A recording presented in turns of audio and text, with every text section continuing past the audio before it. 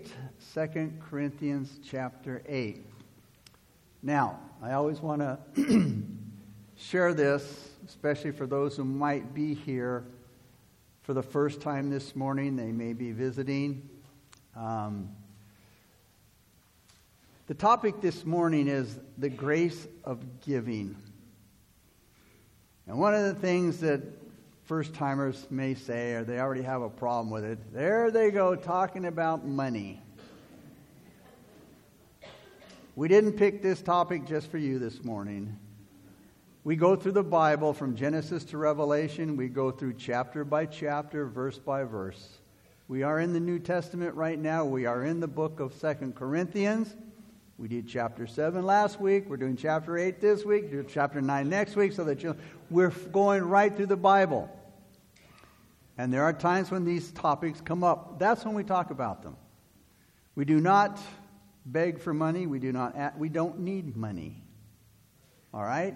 God owns the cattle on 1,000 hills. This is His church. He knows the light bills. He knows the gas bills. Does He know the gas bills? He knows everything that this church needs. It's His church. He takes care of it. And if you've been here since the beginning, you have never, ever heard me beg for money. Tell you the lights are going to go out if you don't dig deep or they're unplugged. No, you won't hear that here. But you will hear me teach the Word of God as it's taught in the Scriptures. All right, I just want you to know that before we get started. Listen with spiritual ears and how God speaks about giving. And it's giving unto Him. You're not giving to me. You're not giving to the church. You're giving to God. This is between you and God, not you and me. Understand that. It's really important. So 2 Corinthians chapter 8, the grace of giving. Paul had to deal with a couple of issues in the Corinthian church. The first issue he dealt with back in chapter 1, or 1 Corinthians chapter 5. And it dealt with that young man who was sleeping with his mother-in-law. The second issue he has to deal with is the church in Jerusalem. Which both issues are in the church of Jerusalem. But the second issue had to deal with giving. Giving to those who were in need. And before he wrote chapter 8, he thoughtfully laid the foundation for it in the last part of chapter 7, where Paul praised the Corinthians in loving words. This important section develops the subject of giving and sums up the principles of the New Testament about this important subject of giving. Paul wasn't the least bit shy to tell others about the needs that he was aware of. Now, the Corinthian church, the Corinthian believers were blessed with many things. They had faith. They were blessed with the gifts of the Spirit. They had good preaching. They had knowledge. They had enthusiasm. And they had love. Paul encouraged them to also stand out in the grace of giving. Too many times when it comes to managing money is given a different priority than other areas of discipleship. Most believers wouldn't want growing in faith and knowledge or love to stop at a certain level. We want to continue to grow in those things. But many have decided on a certain amount that they're going to give to the Lord, and it's going to stay there for the rest of their life. But true discipleship includes growing in the mature use of all resources. So giving should increase as well. Now, God can give you the desire to increase your giving, and He should be the one who gives you that desire and the ability to give. So don't miss out on this wonderful chance to grow in this part of your relationship as a Christian with God. Paul never begged for money for himself or his ministry. But he was more than ready to even put the pressure on for the needs of other people. We can be thankful for this part of his letter. Because without it, we'd be a lot less knowledgeable and understanding about this part of Christian giving. In chapters 8 and 9, they give us the most complete section on Christian giving in the Bible. Everything that you need to know about Christian giving is here in chapters 8 and 9. There are no rules, but there are certain clear-cut principles that are given for giving. Now, a lot of people say, well, I thought we were supposed to give a tenth. The word tenth comes from the word tithe in the Old Testament. Well, that's not the New Testament standard. All right? The tithe or the tenth was an Old Testament standard, but it's not the New. It might be a standard that you'd like to follow, but it's not a rule for anyone today.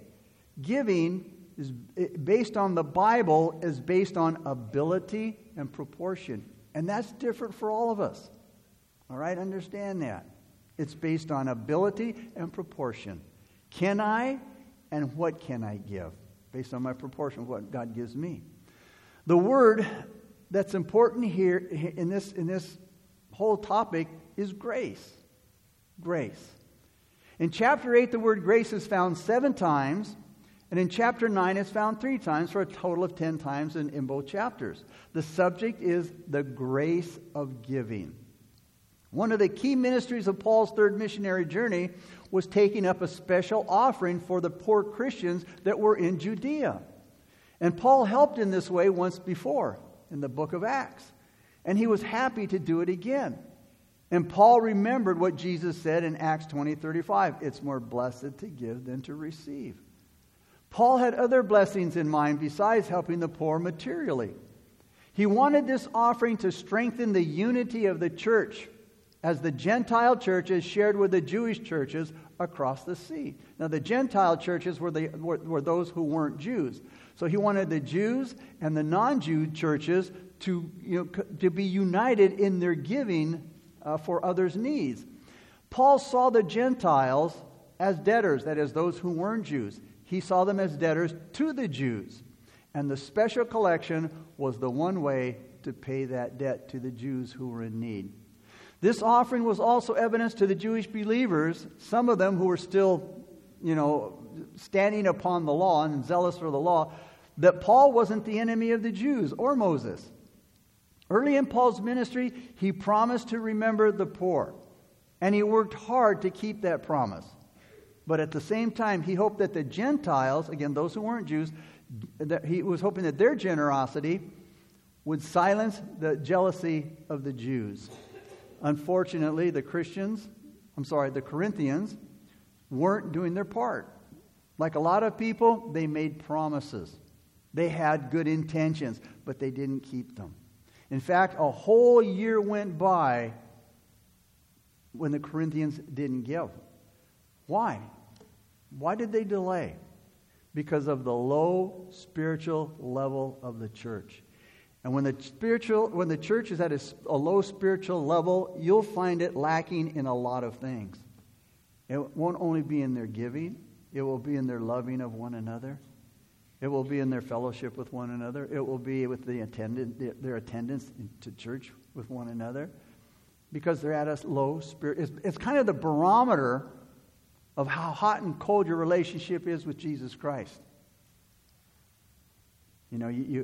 How you give to God and how you serve God and all the things that relationship with the Lord Jesus Christ, is to have of you. So, again, that was it was not a spiritual the church is not it wasn't as generous. Again, because of that lack of spiritual nature that it had. Another reason was the invasion of the Judaizers or the legalists, who probably was siphoning off money as they could when they take up those collections. And you hear about that a lot in churches. People taking money, pastors or somebody in the body of Christ that it was handling the money, disappearing and people embezzling. You hear it, unfortunately, quite often. So Paul knew it would be hard to get the Corinthians involved. So what did he do? He taught them that giving was an act of grace. Paul used 9 different words to refer to the offering. But the one that he used the most was grace. Giving really is a ministry and fellowship that helps other people. But the motivation must be from the grace and the love of God in their heart. Paul knew that this collection was a debt. It was a debt owed by the Gentiles. And it was fruit from their Christian lives. But it was more than that. It was God's grace working in their hearts. And you see, that's why the giving is between you and God. Nobody else. It's a wonderful thing when Christians enter into that grace of giving, when they really believe that giving is more blessed than receiving. Now, how do we know when we're practicing grace giving? How do we know when we're practicing grace giving? Paul showed that there were several signs that appear when our giving is motivated by grace. And so, heed them well. Mark them down. How do we know when we're practicing grace giving? All right? Paul's going to show us several signs that appear when our giving is motivated by grace. The first sign that we are grace giving is we give in spite of circumstances. We give in spite of circumstances. Look at chapter 8 now, verses 1 and 2. And Paul says, "Moreover, brethren, we make known to you the grace of God bestowed on the churches of Macedonia, that in a great trial of affliction," notice, "the abundance of their joy and their deep poverty abounded in the riches of their liberality." Doesn't that sound like a contradiction? Their deep joy, their abundance of their joy and their deep poverty. Now, again, is it possible to have an abundance of joy when you're in deep poverty? And that's what Paul's pointing out. That's the difference between the world and the spiritual realm with Jesus Christ. Paul was using the Macedonian churches as an example. They had experienced, it says here, notice, great trial of affliction. They were in deep poverty. They had hit the bottom of the barrel, and yet they were giving liberally. The phrase deep poverty describes a beggar who has nothing and has no hope of getting anything. That's the situation the Macedonians were in. They were like a beggar who has nothing and had no hope of getting anything. It could have been because of their Christian faith, that they may have been part of the reason for the great trial of their affliction, because many Christians in biblical times, they lost their jobs, they lost their homes, they lost family, they lost their belongings because they were dedicated to Jesus Christ. They might have lost their jobs, as I just said, because they refused to have anything to do with idolatry. But that didn't stop them from giving. In fact, again, it says here, notice, they gave joyfully and generously. Joy is a reward for giving. I like this formula that Warren Wiersbe comes up with, or he says, no computer could analyze this amazing formula. Great affliction and deep poverty plus grace equals abundant joy and abounding liberality. Can you honestly say that you've experienced the grace of God in your life? If you have, how can you use difficult circumstances as a reason for not giving? Here's the common thought. How can I give to the Lord when I have so many bills? How can I give to the Lord when I have so many other things that I need to take care of? I can't afford to give. Well, what Paul says here is that we can't afford not to give. And we all know right now, especially the day we're living in, the economy's bad right now. Gas prices, natural gas and petroleum gas, they're crazy. The food is crazy. We see that in our economy right now. I was hearing on the news a couple of days ago that they were saying that 60% of the population living check to check. 60%. Grace giving means giving in spite of all of that. In spite of again, the bad economy. Verses 3 and 4, here's the second way that we know we're grace giving, when we give willingly. When we give willingly. Look at verse 3 and 4. For I bear witness that according to their ability, yes, and beyond their ability, notice, they were freely giving. Notice, in spite of their condition, in spite of their great affliction they were going through, in spite of the deep poverty they were experiencing, it says they gave freely, willingly, imploring us with much urgency that we would receive the gift and the fellowship of the ministering to the saints. It's possible to give generously, all right, but grudgingly. Every time I give, I go, oh man, I could use this somewhere else, and I got to do it. Well, the Bible says that God loves a gracious giver, a hilarious giver. Because, they're in love with God. And they know how God has blessed them. A miserly church member once said, "The preacher says I should give until it hurts, but for me it hurts just thinking about giving." And it's amazing how, you look at a $20 bill these days and it doesn't seem like it's much. But when I dangle it over the plate, I go, "Oh man, I don't want to give this." It seems like a lot when I'm giving it to the Lord, but when I have it in my hand, it doesn't seem like it's that much. But it's just our mentality many times. The Macedonian churches, they didn't need any high pressure tactics like the church at Corinth. They were more than willing to give to the collection. And that's something that Pastor Chuck taught us far back as I can remember. He said, where God guides, God provides. As I said earlier, it's God's church. He owns the cattle on 1,000 hills. So, I don't have to go to bed at night worrying about the bills. God, this is your house. These are your people.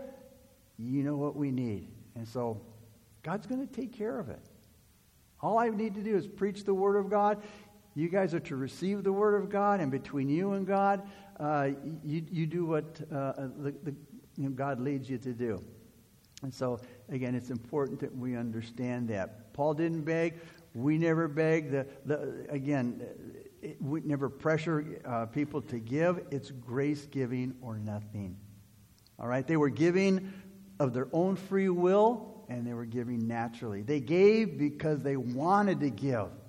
They gave because they had experienced the grace of God. And the grace of God will open your heart and as well as open your hand. And your giving isn't the result of a cold calculation, trying to figure out what I can or cannot give.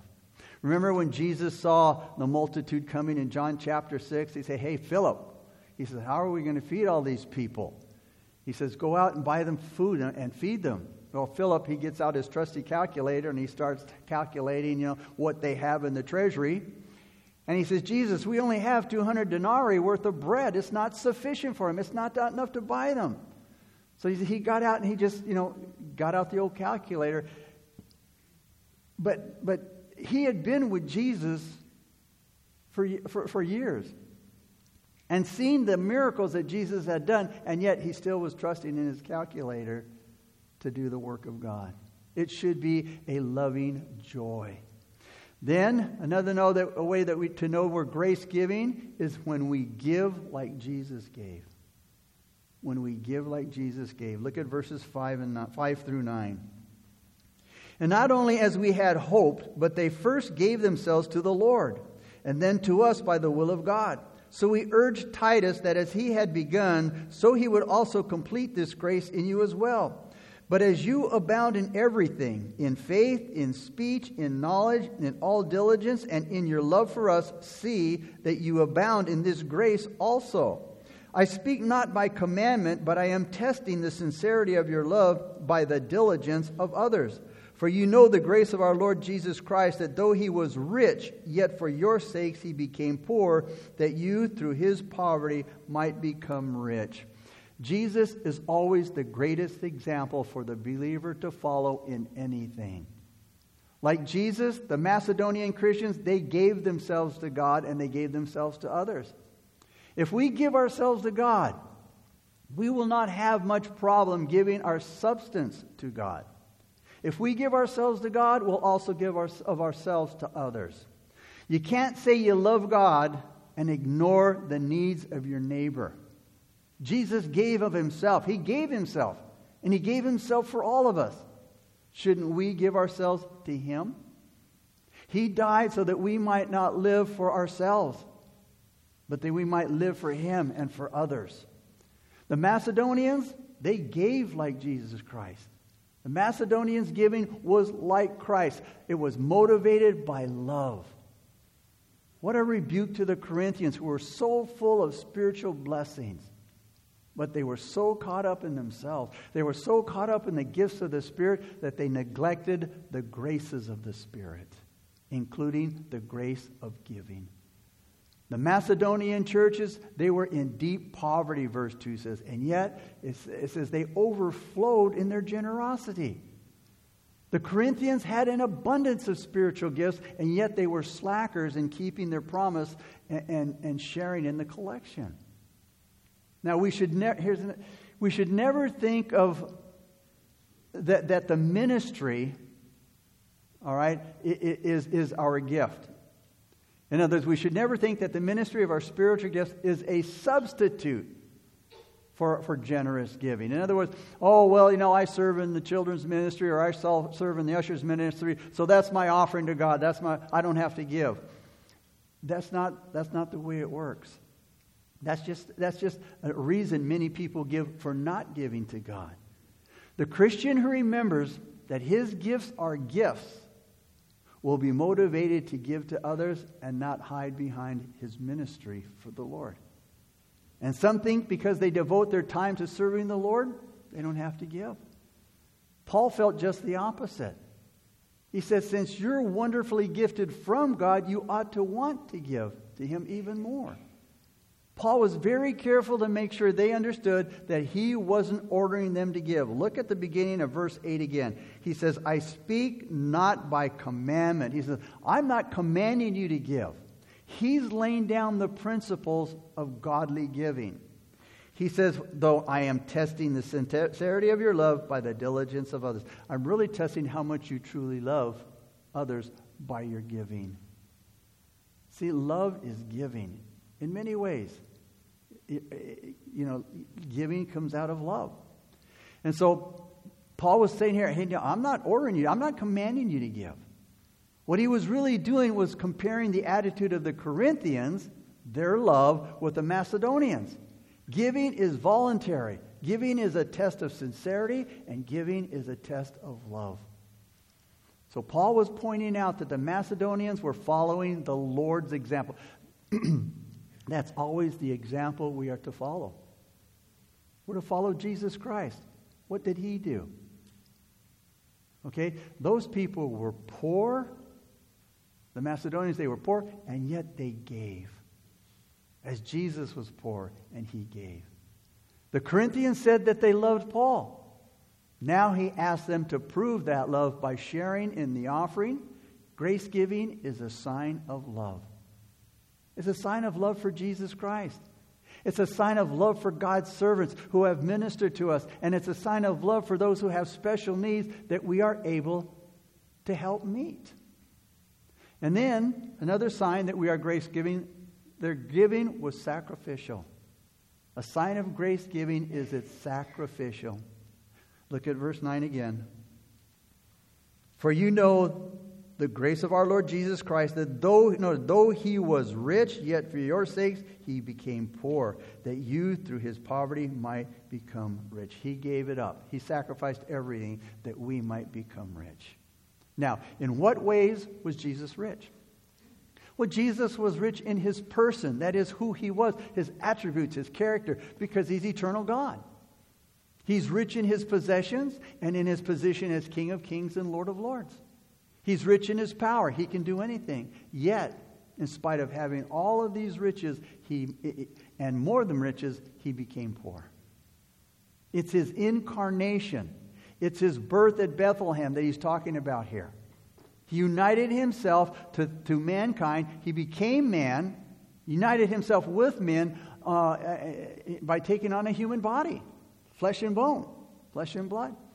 He left the throne in eternity to become a servant. He laid aside all of His glory, all of His possessions, so that He didn't even have a place to lay His head. He did that for you and me. His ultimate experience of poverty was when He was made sin for us, and He died on the cross. Hell is eternal poverty. And on the cross, Jesus Christ became the poorest of the poor. Now, why did He do that? So that we might become rich. Now, that suggests we were poor. He said that He gave up all so that we might become rich. So that meant we were poor before we met Jesus. And that we were totally bankrupt. But now that we've just trusted Jesus, we share in all of His riches because we are now the children of God. And since this is true, how can we refuse to give to others? He became poor to make us rich. Now, can we not follow his example like the Macedonian churches did? They, out of their deep poverty, gave so freely.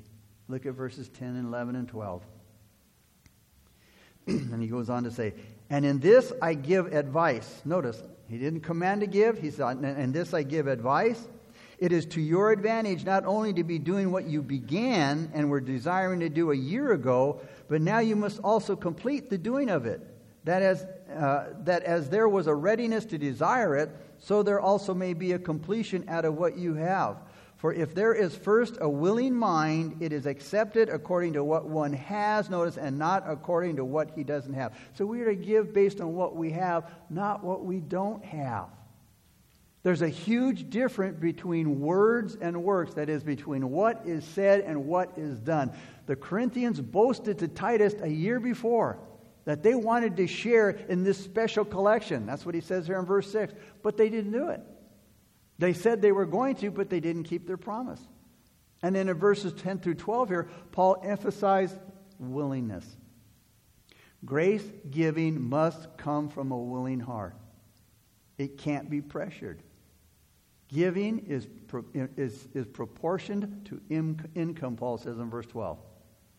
I've heard people scolded. I've heard people begged. I've heard them pressured. I've been at meetings where ushers would stand by the doors while the speaker tried to get the amount of money he wanted. Hey, that is not God's doing. That is not biblical. Those are worldly tactics. Those are men's tactics. And I know they're not scriptural either. We have to be careful not to confuse willing with doing. Because the two must go to... we can't confuse willing with doing because they have to go together. If the willing is sincere in the will of God, then there must be a work also. Paul didn't say that being willing was a substitute for doing. It's like not wishing well, but not doing anything about it. Willing is not a substitute for doing because it's not. God knows my heart, people will say. Well, yeah, God does know my heart. And He knows it better than I do. Now, I might mean well, but meaning well doesn't mean anything. It's the thought that counts. We hear that all the time. But no, if our giving is motivated by grace, we will give willingly, not because we've been pressured to give. And God sees if the heart wanted to give more but couldn't. And God sees it and He records it. But if you give more than the heart wants to give, grudgingly, God records what's in the heart, no matter how big the actual offering is. God doesn't take into account what's given, but how much could have been given. If we could have given more, but we didn't, God notes it. If we wanted to give more and couldn't, God notes that too. When we give willingly based on what we have, we are practicing grace giving. And that's the way it is. Based on what we have. Then we're practicing grace giving. Another way to know if we are grace giving is when we give by faith. Verses 13 through 19. Paul says, "For I do not mean that others should be eased and you burdened by an equality, that now at this time your abundance may supply their lack, that their abundance also may supply your lack, that there may be equality. As it is written, he who gathered much had nothing left over, and he who gathered little had no lack. But thanks be to God who puts the same earnest care for you into the heart of Titus. For he not only accepted the exhortation, but being more diligent, he went to you of his own accord. And we have sent with him the brother whose praise is in the gospel throughout all the churches. And not only that, but who was also chosen by the churches to travel with us with this gift, which is administered by us to the glory of the Lord himself and to show your ready mind." Paul didn't suggest that the rich become poor so that the poor might become rich. That wouldn't be smart for a Christian to go into debt in order to relieve somebody else's debt. Unless, of course, he was able to handle the responsibility of paying the debt back. Paul saw an equality in the whole procedure of giving. The Gentiles were enriched spiritually by the Jews, so the Jews should be enriched materially by the Gentiles. Also, the Gentile churches at that time were enjoying some degree of material wealth, while the believers in Judea, they were suffering. And we always need to remember, one day the shoe could be on the other foot. There might come a time when the Jewish believers would be helping the Gentiles. So, the one that balances things out is God. Paul used the miracle of the manna in verse 15 here as an illustration of the principle of collecting the manna back in Exodus 16. Remember, no matter how much manna the Jews would gather each day, they always had what they needed. If they tried to stockpile the manna, they learned really quick that you couldn't stockpile it because the manna would spoil. So the lesson is clear. Gather what you need, share what you can, and don't try to stockpile God's blessings. God will see to it that you won't be in need if you trust Him and you obey His word. Our reason for giving is God's spiritual blessing in our lives. But our amount for giving is God's material blessing. And Paul made this clear when he wrote to the Corinthians in his first letter in 1 Corinthians 16:2. He told the Corinthians, "Let each one of you lay something aside, storing up as he may prosper." Paul didn't lay down any kind of formula, because grace giving is not limited by a tithe or 10%. Grace giving is orderly, but it's not legalistic. Some people can give more 10%. Maybe God's blessed them. They're wealthy, they have wealth, and God puts it on their heart. They can give more than 10%. Maybe the person, they're in a poor situation, and they can't give 10%. If they can give less, because again, that's what they can afford. Okay, but God knows our hearts. He knows if we're holding back and we're giving grudgingly. He knows if we don't want to give. That's between the individual and God. And that's important for us to understand as a Christian. Okay? It's not satisfied with only the minimum. All right? Whatever that minimum might be. All right? I know there was the 10%. It may not be, that person may not be satisfied with that. I'm blessed. God's blessed me, and I'm going to bless. I'm going to give more. Again, since God is the one who balances the books, we can't accuse Paul of teaching some form of communism, taking from the rich and giving to the poor, just like a lot of people want to do today. All right. In fact, verse 13 is a direct statement against communism. The so-called communism of the early church in Acts has no relationship to the communistic political and economic systems that are endorsed today. The early Christians, like many Christians today, they voluntarily shared what they had, but didn't force people to take part in it. The whole program was temporary. And the fact that Paul had to take up a special collection to help their needs proves that the program was never meant to be imitated by later generations of Christians. Grace giving is a matter of faith. A matter of faith. We obey God, and we believe that He'll meet our needs as we help to meet the needs of others.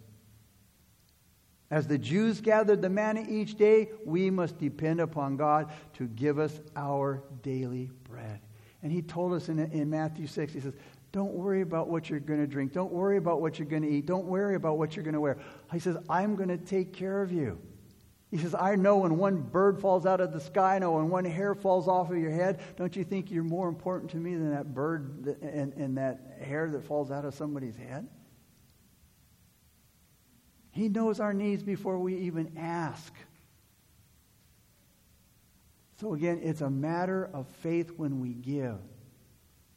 We must not waste or misuse what God gives us, nor must we hoard it, try to stockpile it. In the will of God, it's right to save.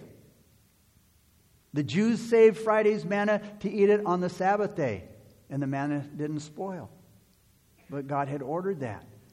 But out of God's will, the wealth that we collect will hurt us rather than help us. Beginning in verse 16 here, Paul suddenly turned from a great spiritual principle to some practical advice on how the special collection would be handled. Grace giving means giving by faith, even in spite of circumstances. And I want to share a little quick story at the end here regarding that. The Christian who shares with others must be sure that what he gives is managed honestly and faithfully. Again, grace giving means giving by faith, but it's also true that grace giving doesn't mean giving by chance. We glorify God by using what He gives us the way He wants it to be used. If the people who manage church finances aren't burdened to glorify God, if they're not, set on glorifying God, they'll soon be losing those funds in ways that dishonor God. Verse 20 through 22 now shows us another way to show that if we're giving doing a grace giving, and that is a reputation for honesty. Look at verses 20 through 22.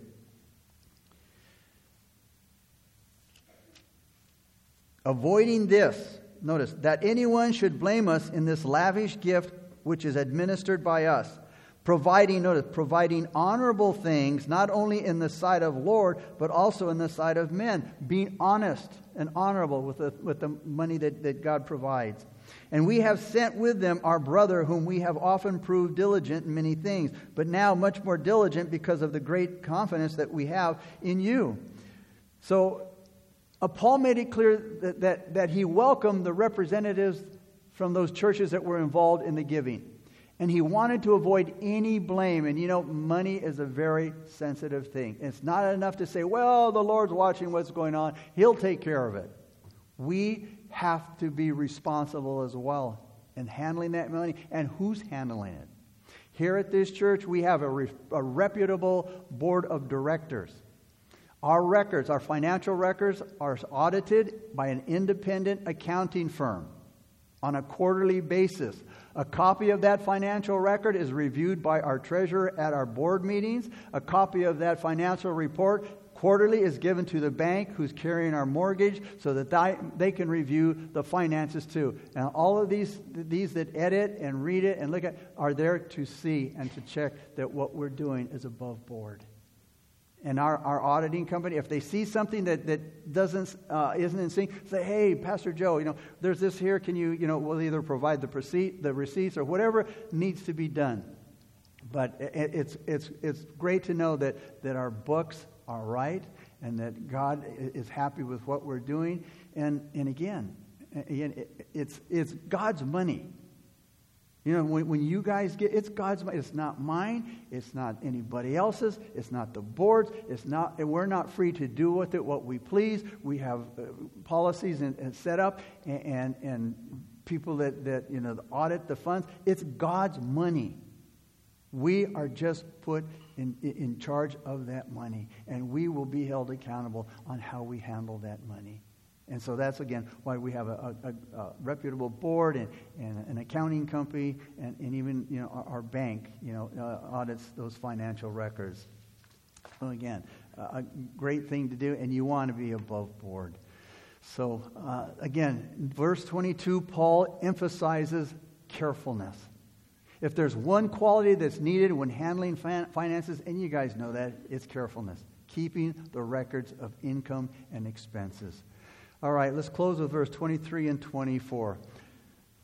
You know your grace giving when you have a cooperative spirit.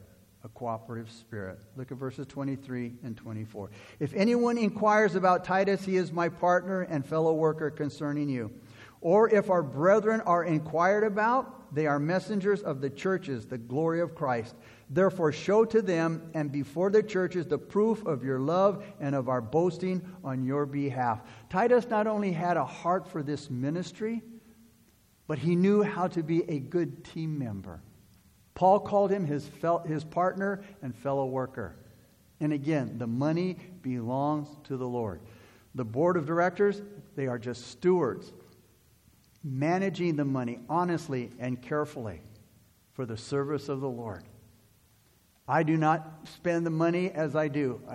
There's 2 signatures on the check. so that Pastor Tony and Pastor I sign it, or one of the board of directors members, to see that what's being spent, what is being spent on. So again, I do not have the luxury to just write a check as I want. It is verified, it is double signed, and therefore everybody knows what it's being spent for and the amount. That way it's all above board. So again, carefulness is so important. It's God's money. We're just responsible for it. Paul saw the stewards as special servants of the churches. All right? Doing this carefully for the service of the Lord. The raising of this special collection was a cooperative effort between the Gentile churches, that is the non-Jewish churches, and the Jewish churches. And Paul and the representatives, those who were involved, were just messengers of those churches. These dedicated Christians felt that they had a duty to the churches to do their work honestly and successfully. And yes, we do. Grace giving is an exciting experience when you learn to give by grace through faith. Through faith. Again, despite the circumstances. Just the way you were saved, by grace through faith. When you get saved, what? You start experiencing a wonderful freedom. Freedom from the things and the circumstances in the old life. Instead of those things possessing you, you start to possess them. You start to control them, and you develop a whole new set of values and priorities. You no longer measure life or other people on the basis of money or possessions. If money is the best test of success, then Jesus was a complete failure because he was a poor man. He had nothing. But again, giving is based on grace and faith despite the circumstances. And the story I want to tell you is about when Kathy and I lived in a mountain community off of the Grapevine several years ago before I got involved in ministry full time. And I used to drive almost 200 miles a day round trip to work from off the Grapevine, a mountain community off the Grapevine, to L.A. And, I put a lot of mileage on tires on the car as well. And so Kathy and I had been wanting to tithe, and we gave to the Lord, but it wasn't as it's described by Paul here. It wasn't a faithful tithe. And it was one thing that really bothered us, and we were growing in the Lord, and we just continued to. One of the things that was our weakest was the tithing, or was giving to the Lord. And so, we like I said earlier, you get ready to make that commitment. Okay, Lord, I'm going to give, man. It's going to start next Sunday.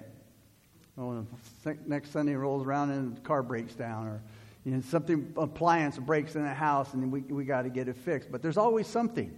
You see, this is where the faith in giving despite of circumstances comes in. Now, those are justifiable reasons. I got to fix these things.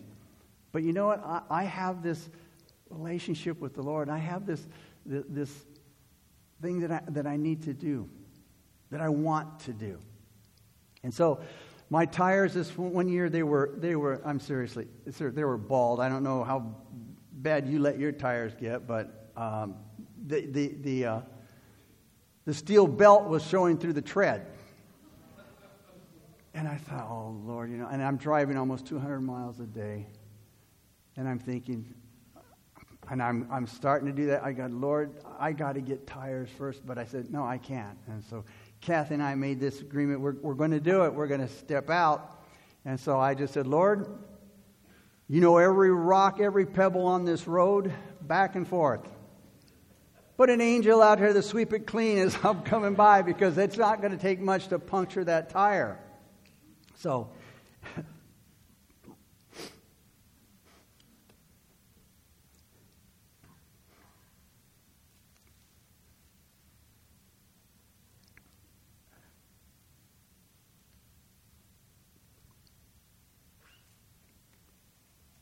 this is how God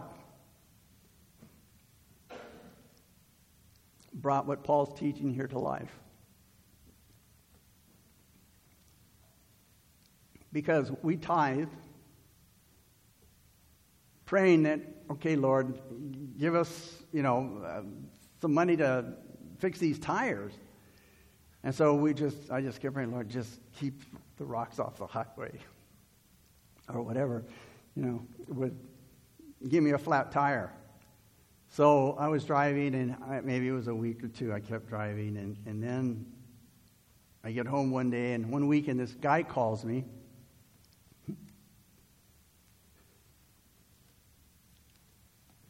And he says,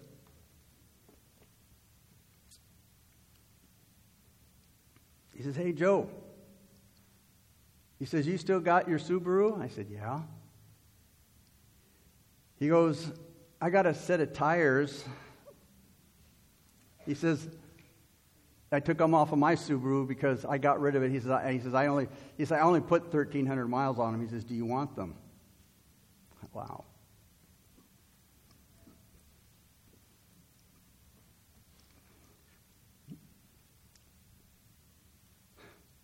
I said, yeah, I want them. So, we picked them up and put them on that weekend, but that's everything here that Paul's teaching. You'll never know how God works, how he keeps his word until we step out in faith and trust his word and trust him. And so, yeah, it's hard. But he was faithful. He knew